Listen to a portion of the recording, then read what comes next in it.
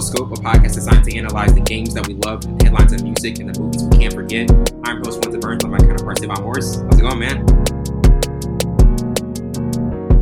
Solid intro, bro. Hey, man. Come on. I've been cooking. Yes, sir. I was interested to see how you was gonna open it up. That was spot on. That was amazing. I'm doing good, bro. Yes, sir. Congratulations again on you graduating, man. What Thank a you. milestone. Long journey. If anybody It's been a knows, long I time know. coming. It's been a long time coming. Had to play Sam Cooke. Oh my gosh. And happy belated birthday. Happy belated birthday, man. Thank The most you. important person on this podcast. Most important person on the podcast who brings the flavor, brings the juice. It's you, bro. It's you. It's That's all you. I couldn't have came up with that. I would have forgot about it and said the same intro. Two guys in their 20s. Oh, no. That's wrong. No, that's not right. Or somebody's old on this podcast. That's what that is. Well, we have a lot of topics to get into. Obviously, we're in the conference finals now for the NBA.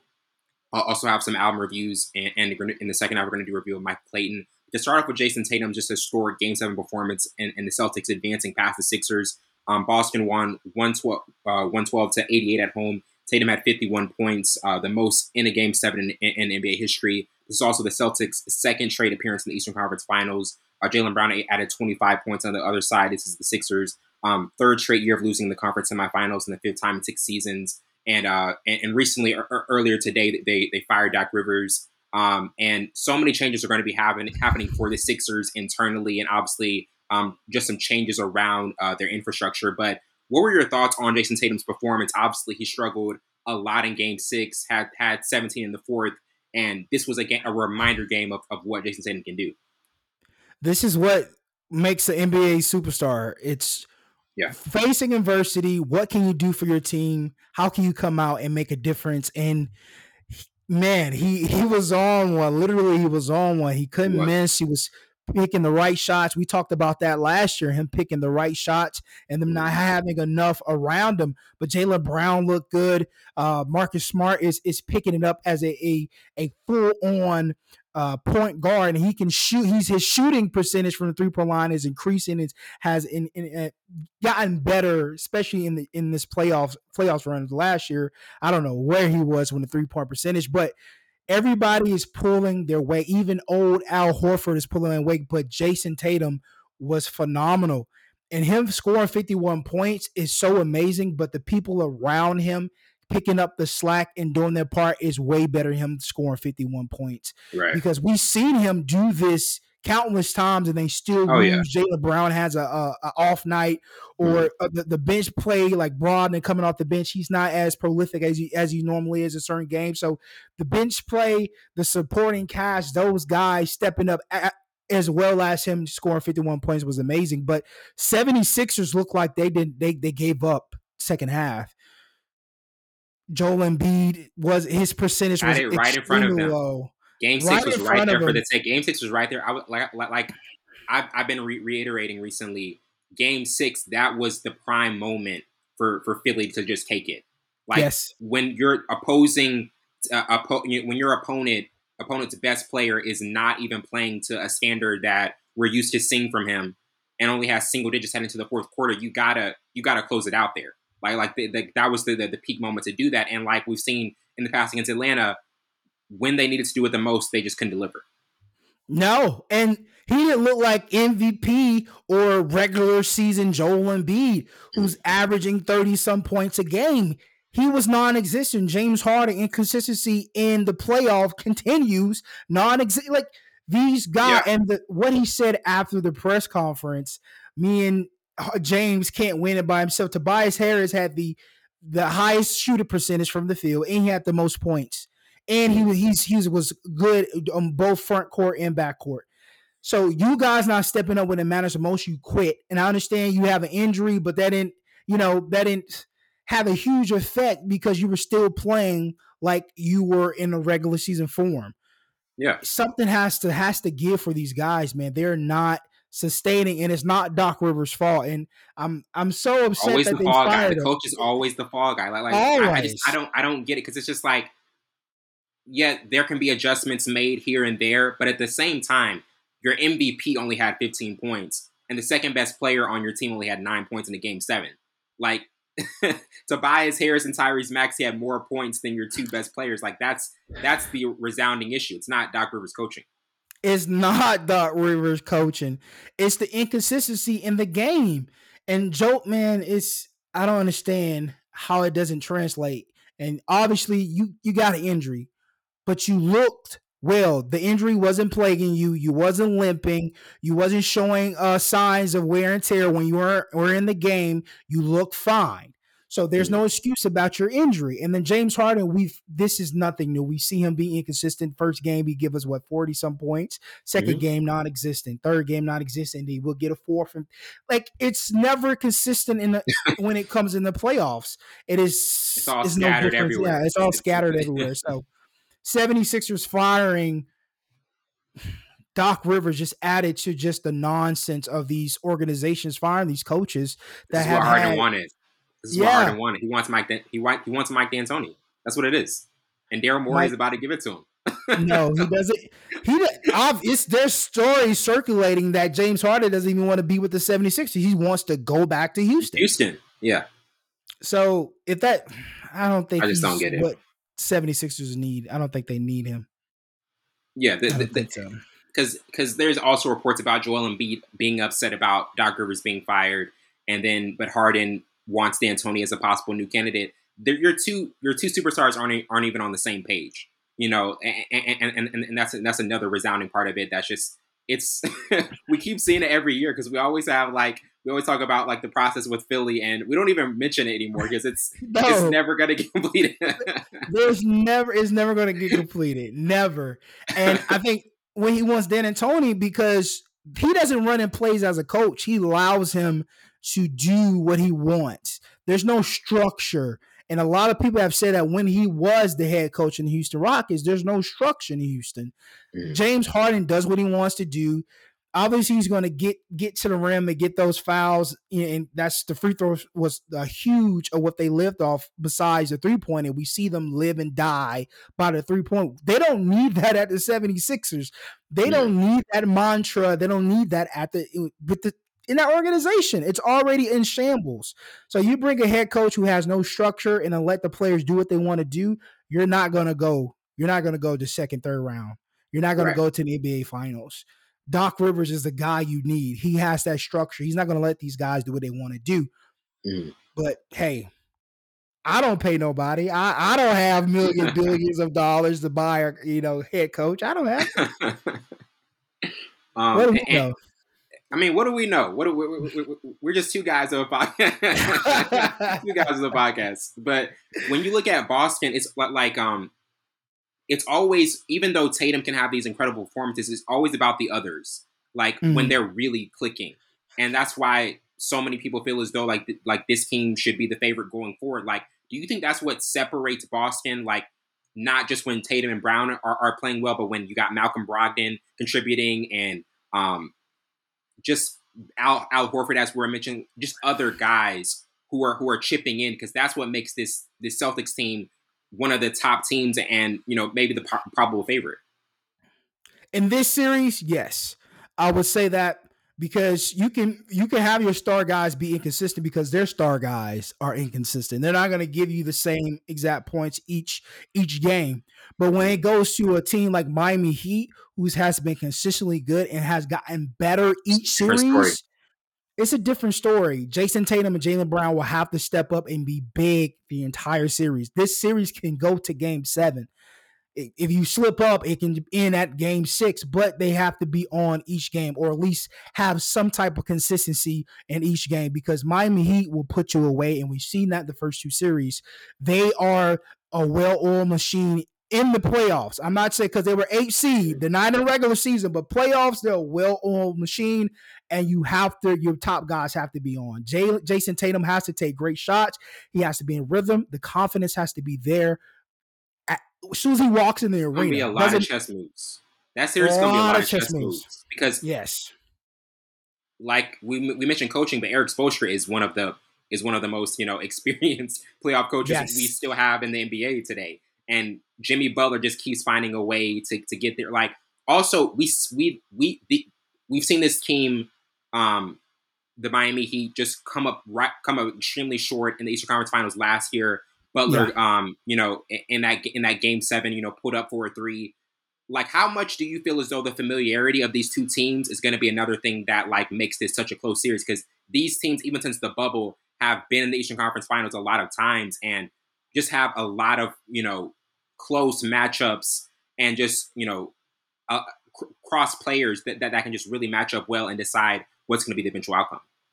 Man, I think when it comes to Jimmy in the Heat, well, particularly pertaining to Jimmy, he's hungry. He's been hungry ever since he had to go to JUCO and then being able to. He wasn't that guy. He'd tell himself. I've seen multiple interviews. I'm saying, man, I wasn't. Whoever said I was going to be good, they were lying. I didn't even know I was going to be good. So that hunger is still there, and you can see it how he plays. He gives his all, and that trickles down eventually to the guys or the players around you, and they want to step that up and be on that level because that's a winning championship mindset. And I think that's what the Heat have this year. I think it's different because everybody has bought in and everybody's playing better. Bam is playing better. Jimmy is crazy. If they get Wishcom back, he might come back. I know he's still injured. Yeah, Hero might be back for game 3. He might be back for game 3. I think that'll be a game changer because he's a 3-point guy. He's a cutter. He likes cutting at the rim, but he also likes to spot shoot, but he can create his own shot as well. So I think that'll add a different element, and I don't think anybody, hurt or no hurt, I don't think anybody with the Celtics can hold Hero, especially when he's moving out the ball and he's spot shooting. His release is so fast, you're not going to get it. So quick. My goodness. So quick. So if he comes back and they're already playing Bam, and we talked about Bam not rebounding well, Bam not shooting well, this series, the last 2 games, he stepped up big time for these guys. And I think that's going to go with the Celtics because they don't have to. But if Jayson Tatum and Jaylen Brown don't have fantastic nights every night they play, it's going to be a struggle. Because I don't think these guys, even their bench or these other guys, are going to be strong enough to handle what he has accomplished. Because they're hungry. They're coming. They're a team that's hungry. It's going to be a good series. This is going to be a really good series. And now transitioning to the Lakers closing out the Warriors at home, and also the question of if this is the possible end of Golden State's title dynasty. LA won 122-101. LeBron had 30 points, 9 rebounds, and 9 assists, and AD also had 17 points and 20 rebounds. The Lakers also never trailed in their 3rd home victory over Golden State in 7 days, and this is also the Warriors' first time losing in the playoffs before the finals since 2014. What are your thoughts on this series? Because we've mentioned how much AD is looking a lot better. Yeah, mainly on the defensive side. Also, offensively as well. But he seems to be more focused defensively. And you're having so much elite guard play from D'Angelo Russell. Dennis Schroeder was defending Steph Curry really well, and we haven't seen a team really be able to dominate physically. To dominate Golden State physically, as we saw with the Lakers and LeBron pretty much get a basket whenever he wanted. But what were your overall takeaways from that series win and just what the Lakers did to advance to the Western Conference Finals? There's several things that I took from that game. One, when LeBron James is running offense and he's rejuvenated, it's a different story. When he attacks, I know he's older, 38 years old, but when he attacks and draws everybody in, and these guys are hitting, the Sporticast guys are hitting, it's overwhelming for teams. And then one other takeaway I got from is Steph Curry is still that guy. Steph Curry is still the face of the Warriors. And then Klay Thompson had a terrible night. Jordan Poole had a terrible night. Wiggins had a terrible night. These guys who normally are more consistent they were just off, and I think his account of they had so many open shots. He had so many open shots that just weren't going down. Yeah, they weren't going down. It wasn't their night. But I do think when LeBron James is running the offense and everything runs through LeBron, no one can stop this Laker team. And to piggyback what you said, Anthony Davis, he has been getting to a point where he's comfortable. And I think that's what we don't need AD to be phenomenal. We just need him to be comfortable. Because I forgot what game. It's probably game 3 or game 4. the same shots he was making the game before, it just wasn't going in, and it looked like he was uncomfortable. He wasn't rebounding well. He started defending late in the game, but when he's comfortable, when he's in, the defensive presence is different. When he's comfortable, he's knocking down the mid-range shots, and I think he needs to start driving to the hole more. I know that's not his game since he's been with the Lakers, but if he can create his own shot instead of coming off the roll and shooting the 15-footer and stuff like that, right. I think if he gets to the rim, I think it'd be better. We have to get him comfortable. They have to get him comfortable with being in those positions, making those shots, being and I think defensive wise, he's there. He had 20 rebounds this game, the last game, 17 points. He looked comfortable. He looked fresh. He looked like he wasn't in his mind, because I think what AD is all mental. It's all mental. Always, yes, always is. So if you could get him comfortable, especially going to game 1 against the Nuggets, because he's going to be, I think they're going to put him on Jokic, and that's going to be a good matchup for the both of them. Very good. But we know Jokic is just weird, bro. He's just a weird guy. When he shoots, I'm like KD, I'm like, bro, how is that going in? Like, I don't understand. But Jokic is freakishly good, freakishly slow paced, but I think one of the best playoff performers. He's been one of the best playoff performers of his entire season. Quietly, and it's so funny because he doesn't want to shoot first. He's always a facilitator first. Yeah. So this is going to, and I know I'm probably skipping ahead, but if the Lakers want to say this flows right into the preview, because like I think Denver, we haven't seen, both of these teams have been so well at home. Denver hasn't lost at home so far in the postseason. Lakers haven't either. Obviously, one of these teams has to get a road win to like really like get control of this series. But another key component of this is like a lot of people are saying the battle between Jokic and AD is going to be the biggest storyline, but also Jamal Murray's consistency. Yes, Jamal Murray. If I feel like that's the X factor. If Jamal Murray is consistent, the Nuggets win. If he's not and shaky, the Lakers are going to have an advantage. Like, how much of that do you think is also a key factor for this matchup? It plays a huge role. We don't have that excuse that he's hurt. This is obviously a rematch from the bubble. Yeah. What I saw and what I remember from the bubble in that matchup is that the Lakers took away in some points Jokic being a facilitator and made him shoot. You can win if Jokic is making buckets. But if he gets his teammates around him going, like Jamal Murray, like Porter, like it's a wrap. He's a facilitator first, and they love to cut. They love to cut right behind it. For AD or whoever's going to hold Jokic, he needs to be up close and personal with hands up. He doesn't need to be back. If Jokic shoot, that's okay. Let him shoot. It's okay. You can live with that. You can live with that because he's going to make it regardless. He's going to get his numbers regardless. But his biggest thing is facilitating and making his players around, his teammates around him. If he gets the others involved, it's going to be a long night. They just beat a stacked Suns team with that formula. Demolish them on the road. My goodness. Man. So if they have any chance of beating this team, because Nuggets do look good with Jamal Murray inconsistent, but these other guys who are getting going in because of Jokic, it's gonna be interesting if the Lakers can stop it. But whoever's holding Jokic has to be up in his face, put pressure on him. He cannot be a facilitator first. Yeah, definitely. And I mean, Savon called it, and I gotta admit it.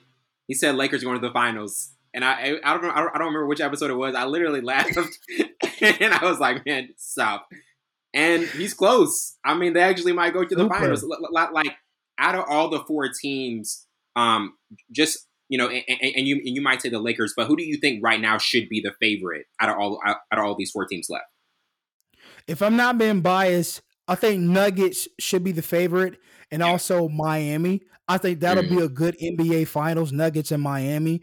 But realistically, in bias and being biased, it's going to be Lakers. It's going to be Lakers in a Heat rematch. Okay, that's how I feel. I think Jokic, not Jokic. I think Jamal Murray won't show up, and I think they'll take away those lanes for Jokic to be a facilitator, at least for 3 games. If they can do that for 3 games, they have a chance to get out that series. Mm-hmm. LA Miami, man. That would be an incredible matchup because we know what Butler did in Game 5, 43 points. He was hungover. He was just like exhausted. Like, can I get any help? Yo, help me, please. And before we move on, like out of the 4 teams that didn't advance to the conference finals, with the Suns, Knicks, and Warriors and Sixers, like which team out of those 4 are you kind of like most concerned with, like in terms of like their chances to compete for titles, for next season or even more? Like, what particular team do you feel as though kind of has the most concerns and question marks? 2 teams actually, Warriors and the Suns. And I say Warriors because it didn't feel, I think, even in the beginning of the punch, Draymond, knocking out Jordan Poole, I think that put a wrench into that team. And then I think identity crises are everywhere with the Warriors, from head coach who's saying this wasn't a championship team, Jordan Poole not knowing his role, Klay Thompson's just identity, and Draymond. Is Draymond going to stay? Are they going to re-sign Draymond Green? Or is Klay Thompson going to leave? Will he want to have his own team? Does he want to see if he can do it without Steph Curry and Draymond Green and these guys?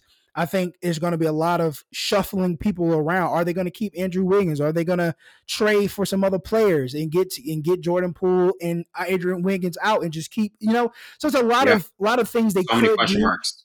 Yeah, a lot of possibilities. And then with the Warriors, man, is Chris Paul going to go? Sorry. Is Chris Paul going to go? Is KD going to stay? Are they going to, extend him? What are they going to do with Aiden? I know they just gave Aiden a contract. Do they trade Aiden because he hasn't played to his abilities to that big contract? So there's a lot of question mark and possibilities for them. We already know the 76ers just blah. They're going to be blah for as soon as they created the process stuff and then the general manager was doing dumb stuff, like the whole thing just started going in shambles and breaking down, and it still hasn't been built back up. So I don't think it would ever. But Warriors have a lot of question marks. Suns have a lot of question marks. A lot of animosity over there because they had an extremely great team on paper that couldn't translate to go to the NBA Finals. They really had a great team. Yeah. And now transitioning to the Ja Morant situation, the Grizzlies have suspended Ja from all team activities after a video showing the star guard holding a gun, which began circulating on social media Saturday night. Memphis announced the suspension, which is pending a league review, in a statement Sunday, 2 months after the NBA suspended Morant over a similar incident. And, obviously this has gotten a lot of attention, a lot of headlines.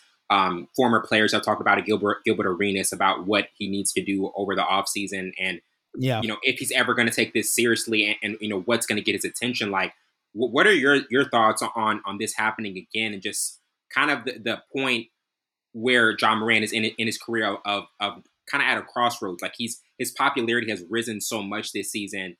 And now with these 2 incidents, it's really putting a dark cloud over what his future is and just, his reputation in the league. I think he truly believes he's untouchable. Yeah. Because he's a star basketball player and that he's the face of the Memphis Grizzlies and he won't get chastised to the point where he can't play basketball anymore. NBA is a brand and it wants to be a clean brand and it wants to, from a PR standpoint, want to make sure it's in good standing. They don't want one of the star faces of one of their NBA teams to be a gun toting, which is fine, but it's okay to bear arms, obviously, but to flaunt it in a video in a way that's not beneficial to anybody, you got to draw the line. And I think they're gonna suspend him for some more games, and I would love them to suspend him half of next year.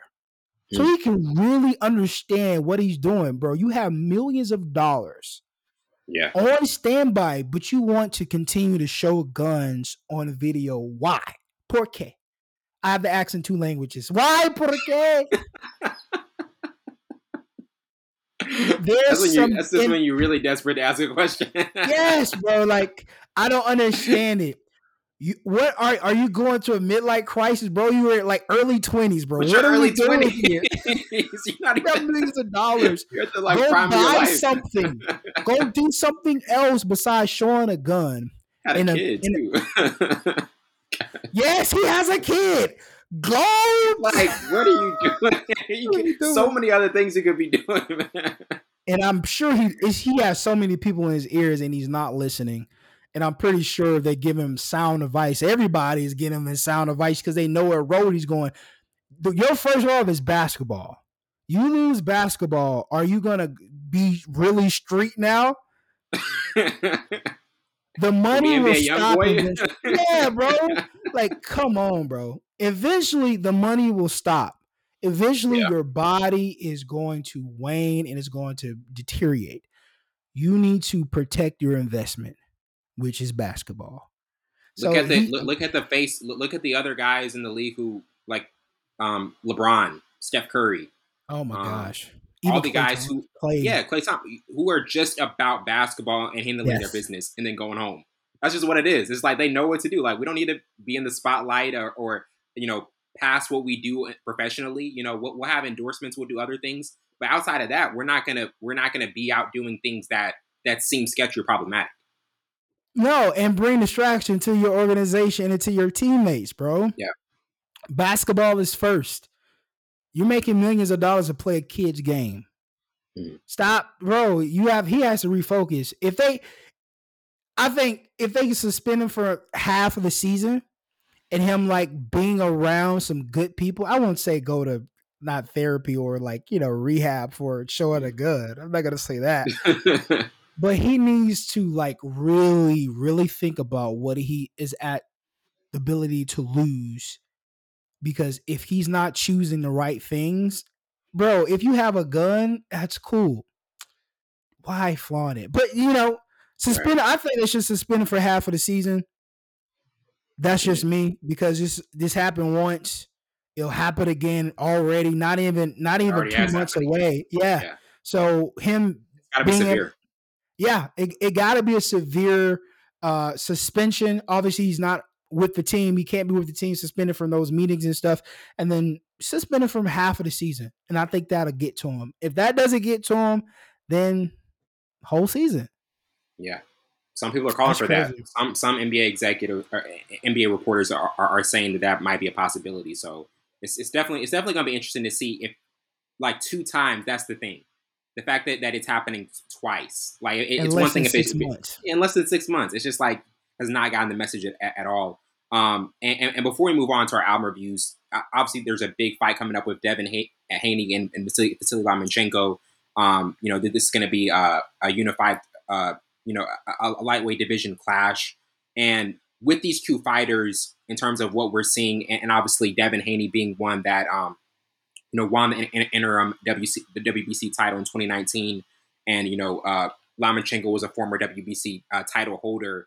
When you look at this fight, who would you give the edge to, and also, what do you think could possibly be the key in terms of who's going to win it? Ooh, that's a good question.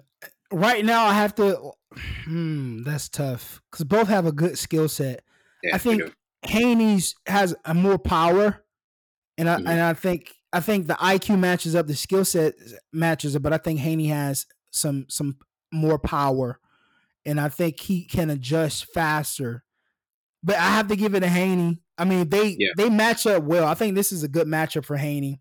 And then obviously the next one will have to be Gervonta Davis. Like, it's got to be. I have to make that happen some way. But I know he's going to be more stagnant because of what the rules or what's in the contract, like they did with Ryan. Ryan agreed to some things that I thought was crazy. But I think Haney has the man, that's tough, bro. I want it really is tough because they got a really good skill set, but the power Haney's got it can't be overlooked.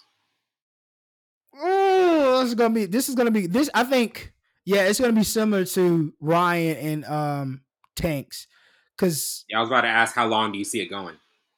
Oh, because I knew Tank was a better adjuster. He's really smart, and he'll put himself in the fire to adjust, and he has crazy power. And I think Haney has the same ability to do so. Yeah, I'm gonna go with Haney because I think they're so similar in boxing styles, but I think Haney has more power, and I think he adjusts quicker.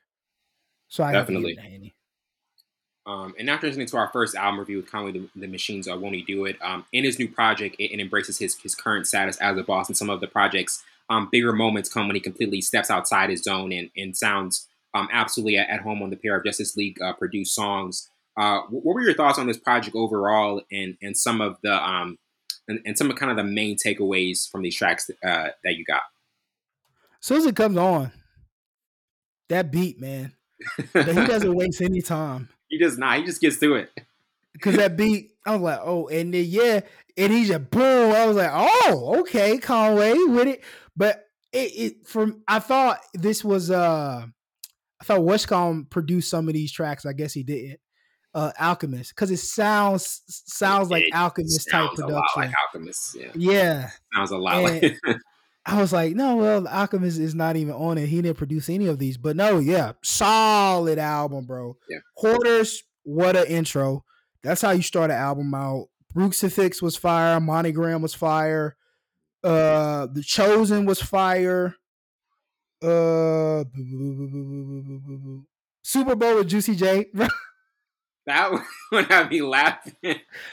Bro, Juicy J is funny. And the fact that he's still rapping is even more funny. And I say Juicy J is not a good rapper. I think he's a good rapper. And he's social media has kept him rejuvenated and kind of put him back in the fire or keep him consistent.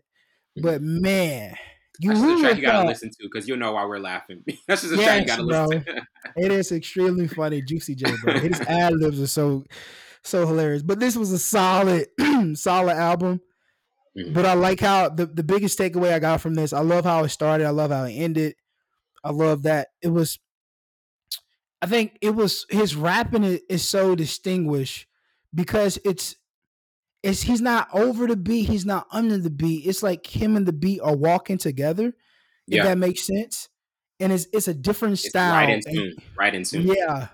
And then also his vernacular and how he say his words, you have to be mindful of it because sometimes it'll get tiring and you want to listen to something else, but you have to be mindful of where he comes from and why he talks like that. But I thought this was solid. Bars were there, lyricism was there, beats were stupid crazy, start to finish, and 14 songs, Wellington. I loved it. Man, but nah, this was definitely solid.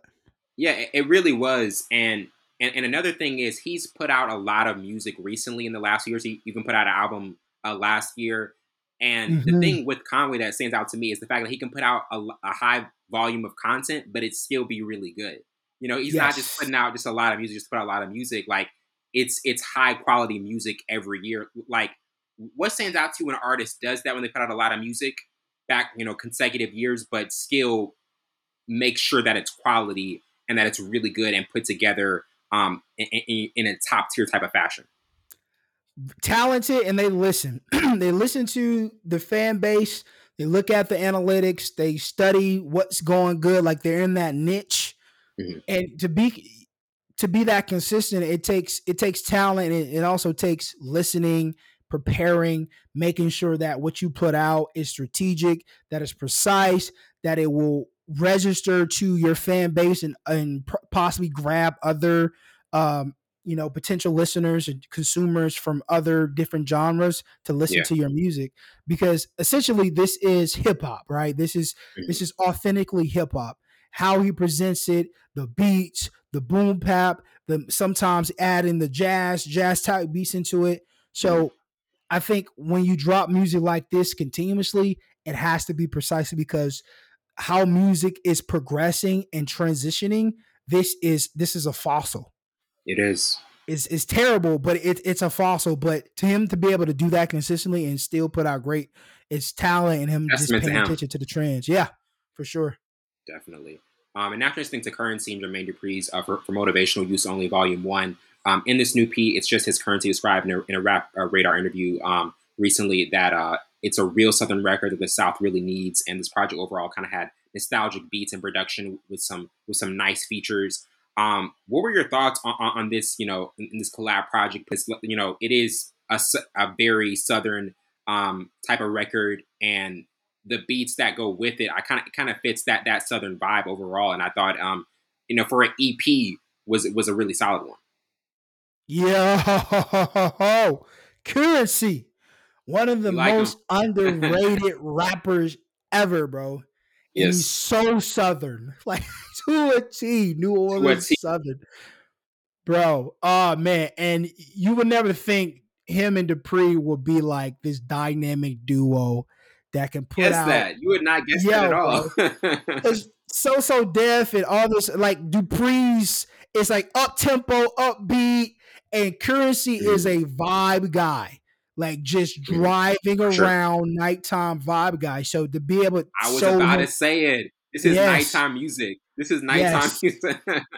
But that versatility, yeah, these beats were crazy, and man, I'm a huge fan of 2 Chainz. So them bringing 2 Chainz to the mix, man. Really, I was like, oh, 2 Chainz underrated too, bro.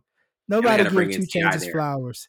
T.I., man, he a fossil too, but he's definitely still got it. Still got it. That verse was so hard. It was, bro. Like, it was. Bro, this was I can't wait to volume 2. Like, it has That's what I'm saying. Just do an album. Oh man, just do an album. Like, and that's the thing, because obviously a volume 2 is gonna come. But like, if you were the A&R, if you were Savon the A&R in this situation, what would be your recommendation to them? Like, would it be like put out one more volume, then just put out a full album after that? Depending on what the numbers look like, the buzz, and I'm sure the buzz and the numbers, if the numbers are good and the buzz is still going, I think a full, like, even like an LP, it don't have to be a whole album. It could be an LP, like, 10 songs. But I think, or you don't have to call it an album. Just put out a 10-song project. Give us like because I think Currency is really good with concepts. And most of his albums, EPs, and mixtapes are always like consoled with like concepts of like a story or whatever the case may be. So if you're gonna bring, because we know Dupri, Criss Cross, Bow Wow, all like hits, all these hits or whatever, and then you got Currency, which is like a laid back, drive type music. You got to give us a concept and make it a full thing. And I'm like, I think that's what people need, because Currency, I think, is still certified hip hop.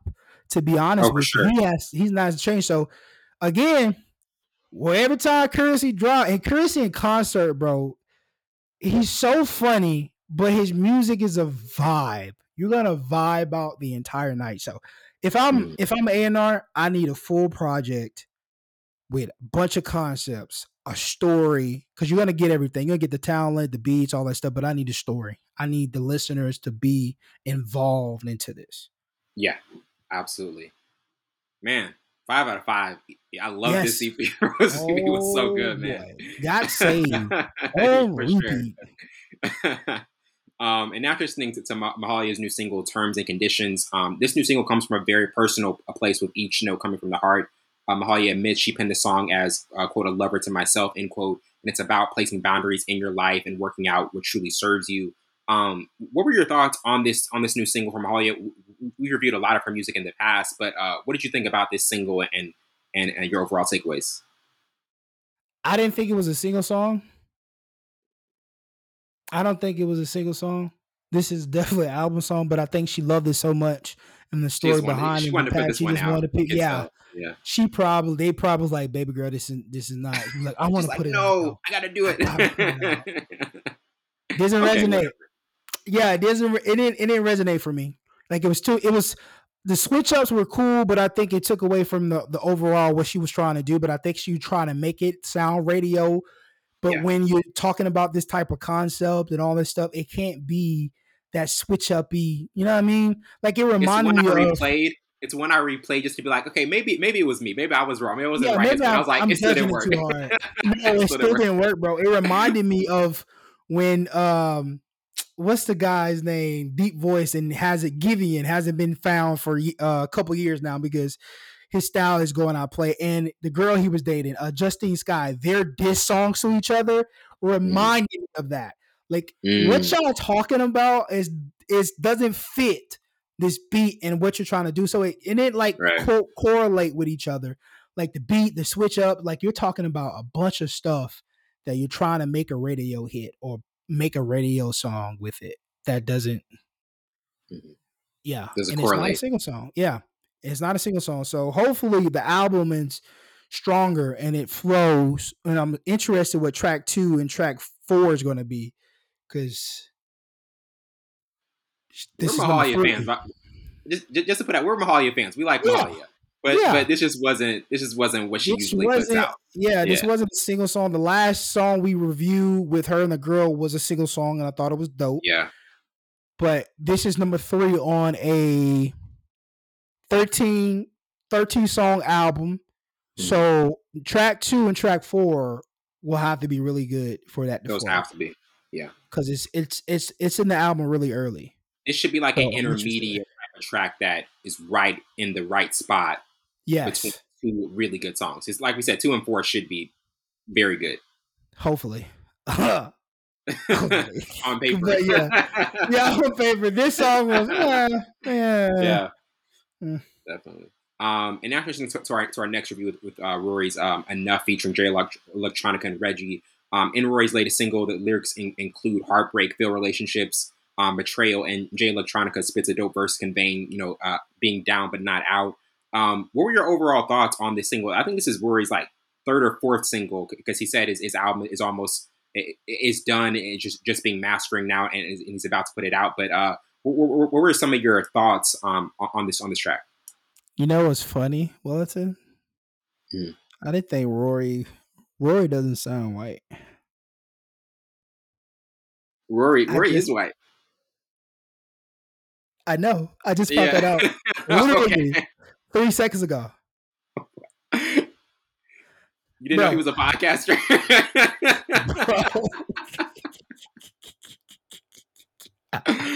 Oh, man. Did not know he does not sound white. The boy sound black. Because he been dropping heat. He's dropping heat, man. He been dropping Rory, heat. we know you got a podcast. Rory, we know you got a podcast. We got to put out the album, man. You got to put out the album. Bro, what a track, bro. And he gets the right people, too, to bring the track out. A lot of good connections. Definitely a single song. He hasn't missed with any single he's put out. They've all been single songs. He even brought Drum, well, I guess you call him Shelly now, out of retirement. Got a song with him. Mm-hmm. Like, it's a lot of, like, the people that he puts on these tracks has to be well thought out, because they just vibe really well. But yeah, I'm so interested. We got to put him on the list of albums. He's another one. Yeah. Rory's definitely another one. Yo, this was dope. He has not missed dropping straight heat. Didn't even know he was a old ginger. Old ginger. Didn't know that. Rory the ginger. That's so funny, because I've been listening to him for years, because he used to be on the Joe Budden podcast, then left there and has his own podcast with another guy named Maul. So I've been listening to him for years and known that he's white, but you just figuring out, oh, this guy's actually boy, sound like he's soulful. But I mean, in terms of like when you have an artist kind of like putting together just a single after single that's just right, like, do you feel as though, because everything, like the strategy, the artist he's coalescing is really spot on, but like, what does that tell you about an artist when they're really able to go, like, I think this is 4 to 1, 3 for 3 or 4 for 4 in terms of just right singles. Man, that just makes you think, like, what else does he have?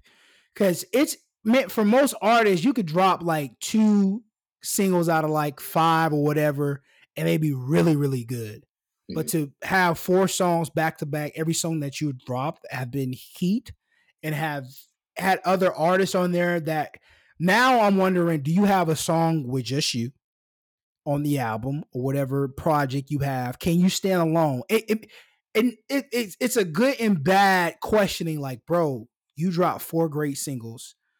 The album got to be fire. The album has to be like 15 songs now, because you dropped 4.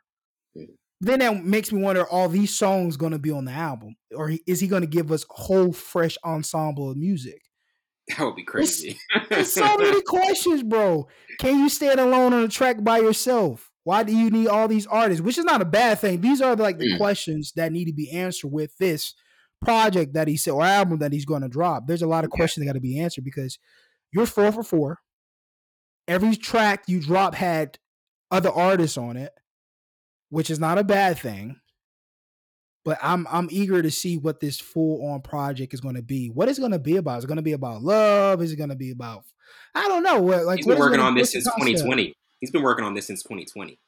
So I think there have been a lot of changes. There have been a lot. It had to be, and it might be a fresh ensemble of music. It might be because with how long he's been working on it, you know, it might be one of those just 15, like a 15 song. I definitely think 15 is probably going to be the number for the amount of tracks on this.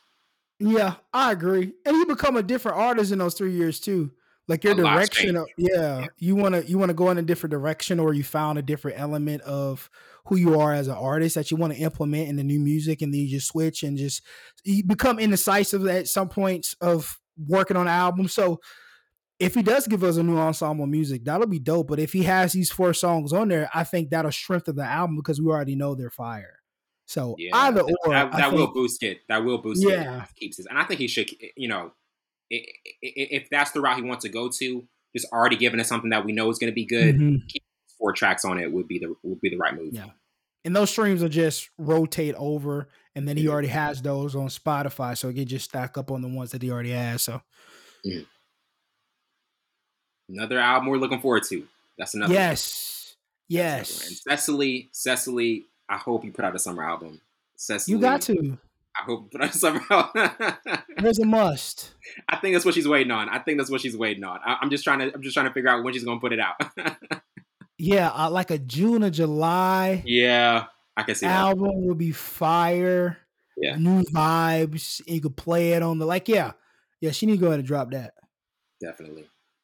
And now getting to our last review with Leon LaHavis album. In her last album from 2020, it was purposeful, tender, and bold. The Londoner's voice takes center stage, and there's just a loose, occasionally meandering feel to the songs as well in it. What were your thoughts overall on this project? You know, this is a very smooth listen into it, and I feel as though like her voice along with instrumentation, worked very well. But what were some of your initial thoughts on this project? She's been dope for a long time.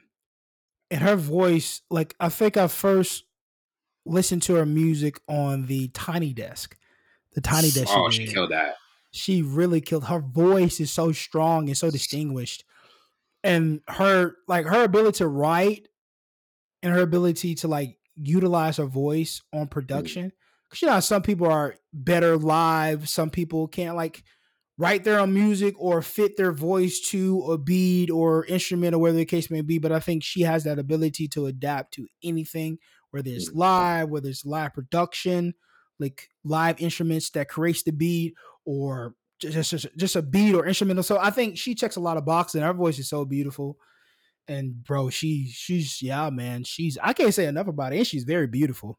She's very beautiful in her accent and her UK accent. Love. I was gonna say. Yeah, I mean, checks every box, literally. Checks every box. She does. She checks every box. Beautiful voice, nice. She definitely have range. Like she fits on anything. I'm pretty sure you put on a trap song, she'd probably sing it well. Okay, no, that's a stretch. She could do that. She could do that. Put on a Future song. but yeah, and that album is definitely a great project. Another thing I got to announce though, what do you think about Summer Walker putting out an EP this Friday? Clear 2 Soft Life. Yeah, I was going to mention that. J. Cole's going to be on it. Childish Gambino, Solange is producing the track. Like, do you have any expectations for this EP? Because obviously her last album you really loved, and I still play that. That's just such an incredible album. And this EP, it sounds pretty intriguing. I hope she stays in that pocket, and just hearing the people that she's going to have on it, most definitely she'll stay in that pocket. It should be incredible. Yeah, it should be with Childish and that different style that he brings, and J. Cole, he's so adaptable. And I think with Solange is a really decent producer as well. She's produced some Can't sleep on decent Solange. tracks. Yeah, you can't sleep on her. So I'm just knowing, and Solange and Summer, when Summer like is really in that pocket of being like not a mainstream artist, they have some similarities in their style of what they do. And I'm definitely interested. I already got it saved, ready to play as soon as it releases, and then I'm sure we're gonna review it on the next podcast. So we'll let you guys know. You'll hear it first here. I'm sure there'll be another station that's going to review it first. I'm sure it's going to be on the radio. We're going to take a quick break. When we right back with our Michael Clayton review.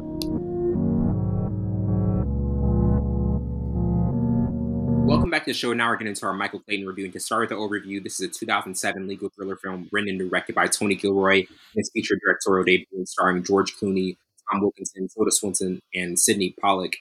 Clooney plays lawyer Michael Clayton, who discovers a cover-up over the effects of toxic agrochemicals, had a budget of $93 million and brought in $21.5 million into the box office. Also had a 91% rating on Rotten Tomatoes. It was nominated for 7 Academy Awards: Best Picture, Best Director, and Best Screenplay, along with many other awards. But what were your initial thoughts, on a film that was sharply scripted, obviously had a lot of acclaim, and it's one where we see George Clooney kind of back in a more drama-driven focus movie? Yeah, I haven't heard of this film until this upcoming week. But I mean, it came out in 2007, so I definitely wasn't even. Yeah, I don't think I remember what movies came out in 2007. I was in middle school. No Country for Old Men. Oh, that was 2008. Yeah, that was okay. I'm about to say no. I definitely remember that one. Everybody remembers that one. That was a really, really good film, and we covered that one too. But I thought this was a good film. I want to give it 91% on like Rotten Tomatoes. I was about to say, what were your thoughts on that rating? I think it had some flaws in that. I think to be Best Picture, I think you have to. I don't like how it was shot in most cases. There's a lot of shaky shots that really didn't bring out the scene, so I don't understand why they wasn't stabilized or put on a gimbal, not a gimbal, but like a rig or something to make it a steady shot. But in some instances, I was like, well, because some shaky shots are mostly for TV films or TV shows to bring out that different element, bring the scene out a little more. But when it comes to like this type of film, and it wasn't really like gritty in most cases, shaky camera is not what you want. And in this retrospect, and I'm not like a director. Probably I'm an aspiring director when I was in my undergrad, but yeah, I do think it was. I think George Clooney's performance was really well. Like he really brought this movie out, especially one of the last scenes. Like that really showed me why George Clooney is one of the top legends when it comes to acting. I was about to say, because I feel as though this was the epitome of a movie where the star elevates it to a degree that it shouldn't be at. Like this was one of those George Clooney movies where he's like, I'm taking this to a completely different stratosphere. Like, do you feel as though that might have been the reason why it got that acclaim? Because to me, George Clooney had a really high level performance and made this movie a lot more than what it should have been. Oh, for sure. I mean, I think in this time, George Clooney was still relevant, still highly sought out to show his abilities were still potent. And then you got Karen Crowder as well. Not Karen Crowder, that's her character. Tilda Swinton. Yeah. Which was so great to see her without blonde hair or bald headed or whatever. It was so good for her to see a normal wig on her.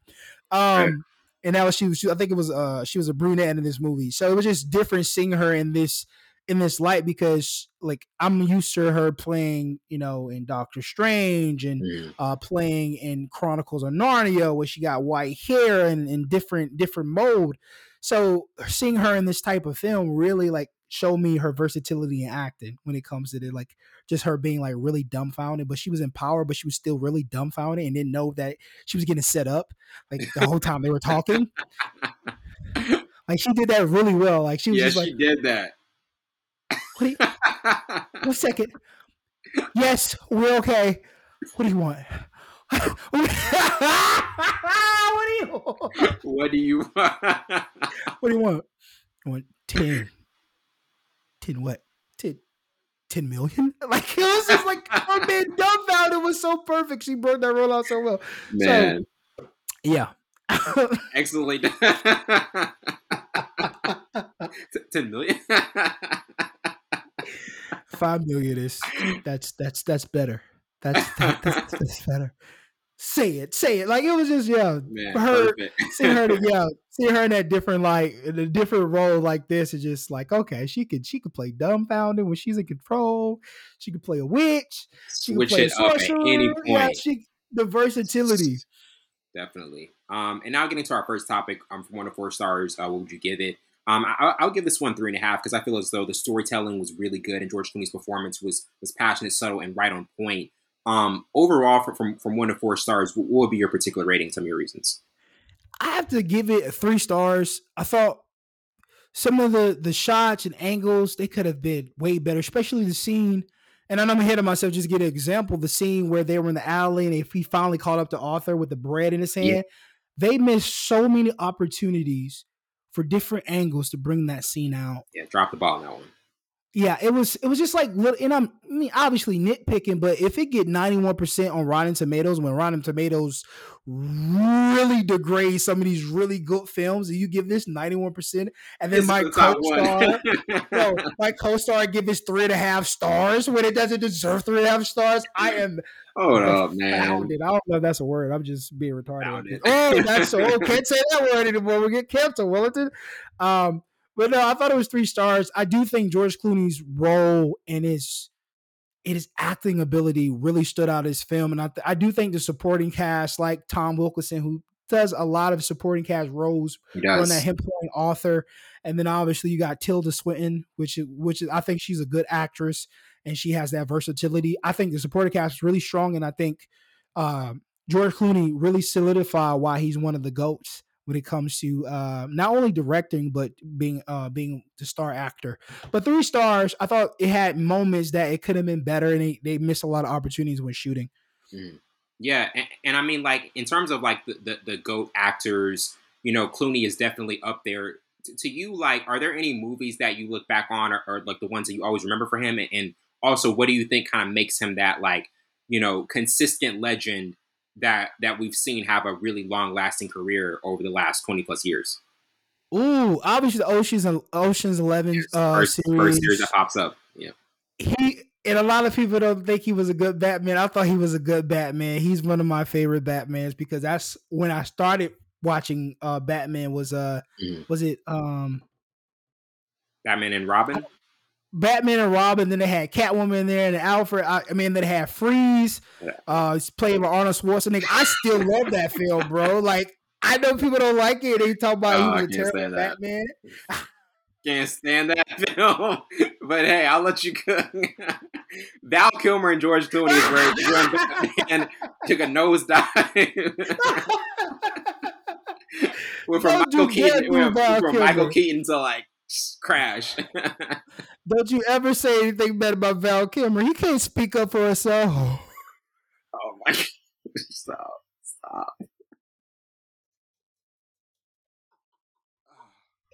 I'm terrible. Oh.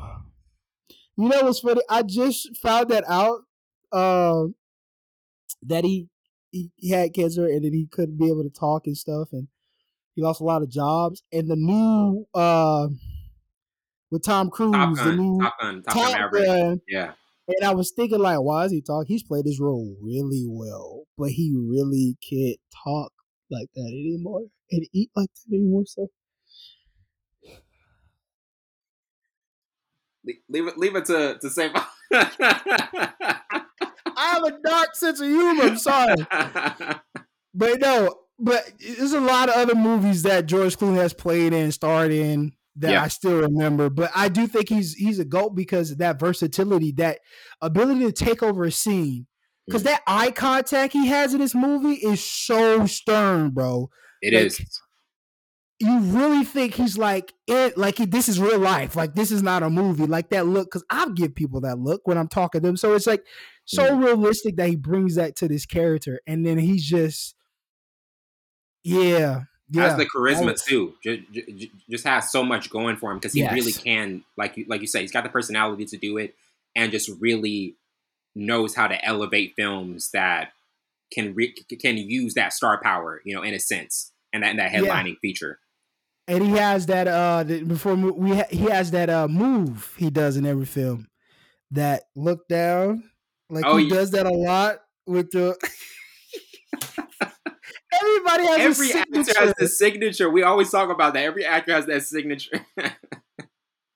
Bro, it is so funny. He does it so much. Yeah. I'm looking at photos of him doing it right now. I got it pulled up now. There's so many photos. But he's definitely goated. Yeah, absolutely. And now transitioning to our next topic, favorite character. I would go with Michael because, he was dealing with being conflicted the entire film and was really unhappy with his current job, but had a riveting standoff, towards the film's end. But to you overall in this movie, who was kind of your favorite character? Curren. And it's so fitting that her name is Curren.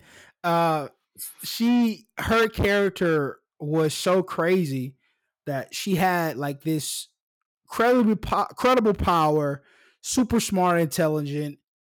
And then she just had that nuance of just being dumbfounded and not realizing what's really going on. Right. And it was just like, and she can be persuaded. That whole scene had me going crazy. Like, bro, you have the power. Like, don't talk. It doesn't matter what he has in his hand. You can still kill him. Like, no, just go back in the room. Why did you even come out here? Why are you still talking to this guy? So her to be persuaded, and just her character had just like a flip flop. Mm-hmm. So I thought that was really dope because obviously they could have put it in a way where she doesn't say anything or get herself acquitted and get on camera and all this stuff, saying all these things. But her character throughout the film really was a tough character until that moment. Mm-hmm. And I'm like, whoa. Yeah. How do you not see this coming? Like, and she was still dumbfounded. Like when he pulled out the phone, like, what?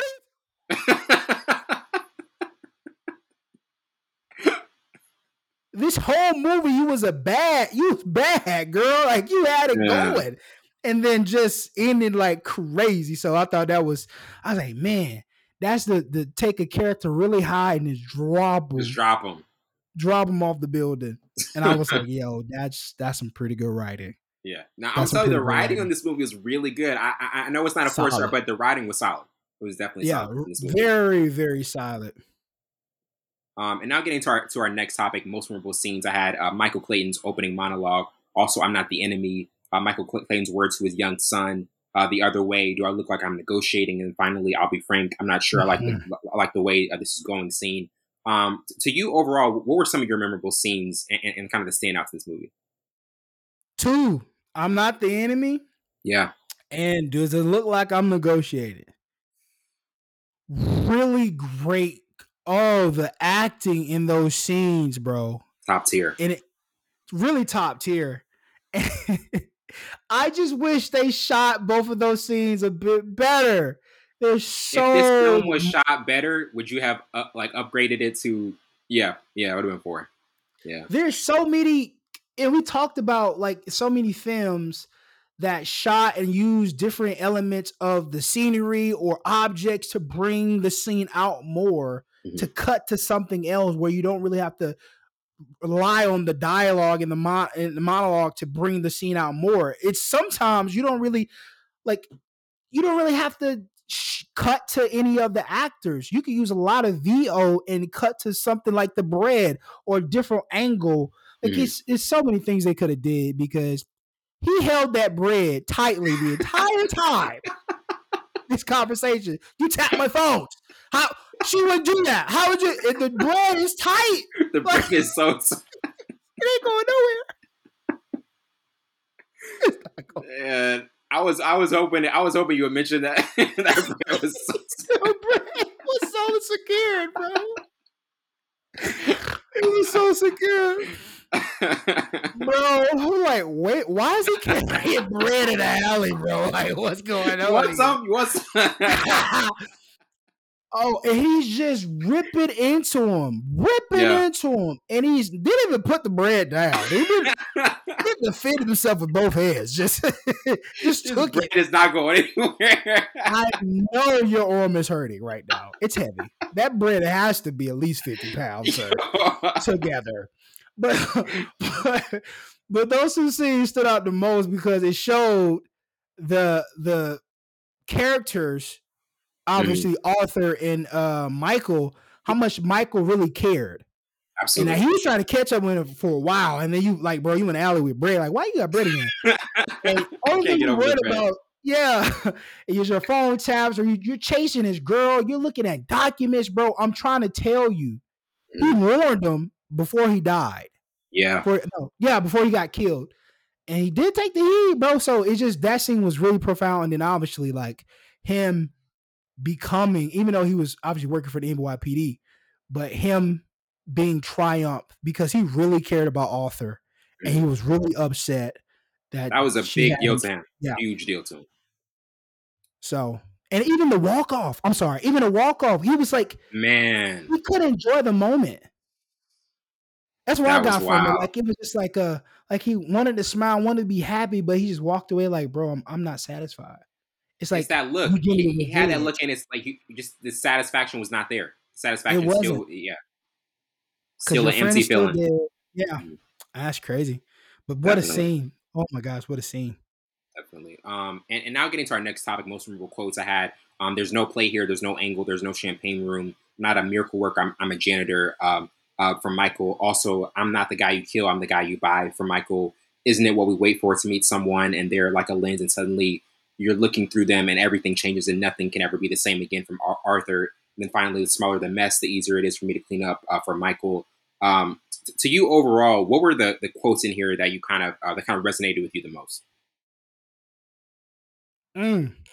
There's well, obviously the ones you just chose, and then just like to sum everything up, like when he was, and it looked like I'm negotiating, and then him just saying, Curren, realize like you don't want the money, and like keep the money, you'll need it. Still didn't register.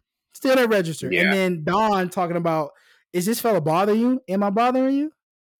Like, it was just that endless banter and endless chest moving, and she still didn't realize, like, girl, I'm gonna paint it for you. Like, and he was like, what the heck is going on? Who are you? I'm Shiva, the god of death.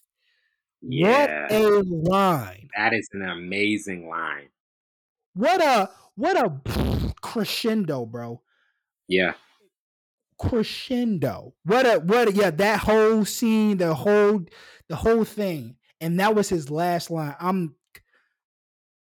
The writing was amazing.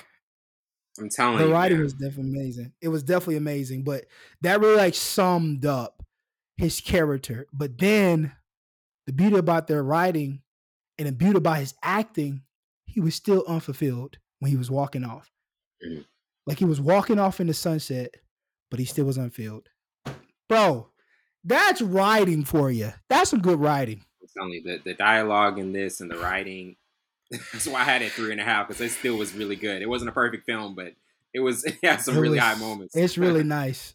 It's really dope, man. George Clooney, bro, to be able to bring this Michael Clayton character out and to be able to, like, because you could really tell, like, it was like mixed, like, side of his face, just like, ooh, that's dark.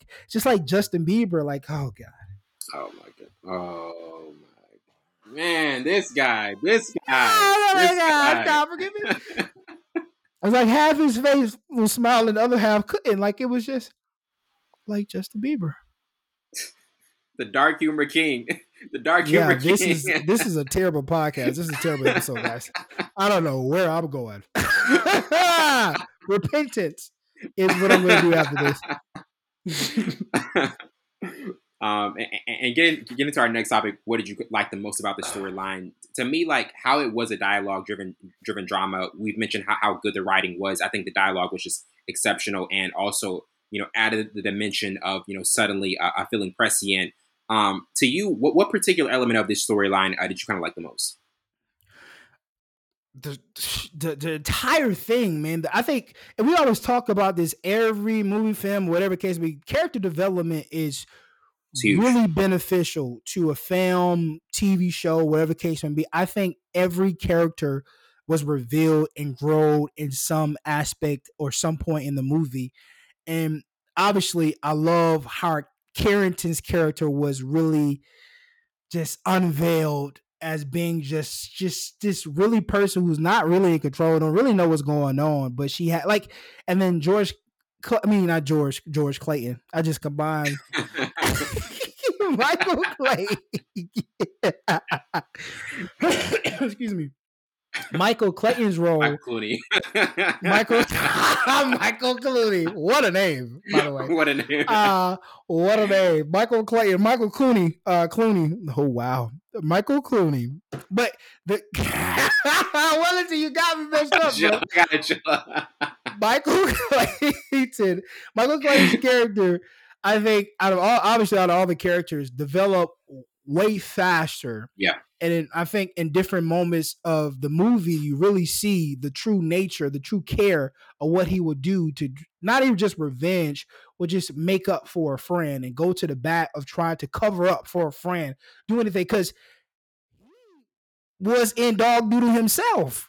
Him borrowing money, getting with loan sharks, a lot of binds, trying to get the firm to get pay the money, but trying to get Arthur. So it was just a lot of stuff going on, and him still thinking about other people, not just himself, because he did it for his brother. Yeah, like doing the restaurant. I think he did it for his brother and getting the money to loan shark. But it's always showing him that he was doing for others more than he was doing for himself, and he'll go to the ends of the earth to make up for a person. And that's even getting the lady who got him killed and working with NYPD. So I love the character development. And then the storyline was really, I think it was really dope that it didn't leave you unsatisfied. Right. That it answered all the questions, and it wasn't lingering questions. It wasn't lingering like wanting like another scene or something. It was just like, okay, this was okay. This was a solid film. Okay. But yeah, I think that's what I love most about the storyline. Yeah, absolutely. And now getting to our last topic, 2 years from now, do you still think this will be watchable and intriguing? This is a very interesting one because I think it's not one that's, like you said, this is the first time you kind of heard of this film. It's not one that's going to stand out to most people because there are other movies like in those like following years and previous years that kind of outshine it. But I think if you're into dialogue, if you're into high level writing, and obviously a superstar like George Clooney is always going to get somebody's attention, and they're going to want to watch that movie. I think that can lure people in and draw them in, even though it's maybe not a standout film. To you, how do you think this movie will?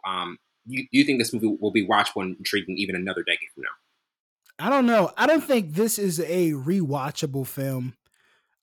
Just given the time it came out, George Clooney is not relevant anymore, even though he's a GOAT. There's a lot of like even it's not when you're gonna run back to. Yeah, it's not because it's. I mean, don't get me wrong. We like the storyline. Yeah. We like the actors in it, but just given what type of film it is about lawyers and blackmail and just doing other stuff, that's not really like grab you. Yeah, it's not really like something I'll rewatch. It's not like a comedy or a Marvel film or. Let's put on Michael Clayton on a Friday night. I literally thought it was a song. It was like, where's the music? Where's the movie review? Where's Michael Clayton? Is that a singer? I literally typed it in Apple Music. Nothing popped up, so I was like, well, maybe. Is it a film? Oh, and lo and behold, George Clooney pops up. And I was like, oh, okay. This is the movie review.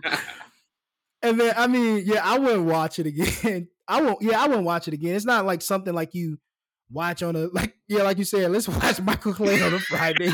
No. Like, what? No, it's not like those. It's not like a sci-fi, like Limitless. You could watch over the film that Ryan Reynolds play in, that he like the guy can transfer people to different bodies or whatever. or like a Marvel film, or Marvel like ones. something like that's rewatchable. So this is definitely not rewatchable. Good film. It's a good film. Rewatchable. Yeah, it doesn't meet the metric for sure. I think that's the first film we said that wasn't in a long time that wasn't rewatchable. That's because we've been on like a string of just like, yep, this is rewatchable. This is you can keep watching it. I'm trying to think of the last film that we said that about. I don't even remember. Oh, it was the film off Amazon with the Nanny. Yeah, about her finding her daughter or something. Yeah. I can't remember. Nanny. It was Nanny. It was Nanny. Yeah. It was Nanny. I haven't watched that movie ever since.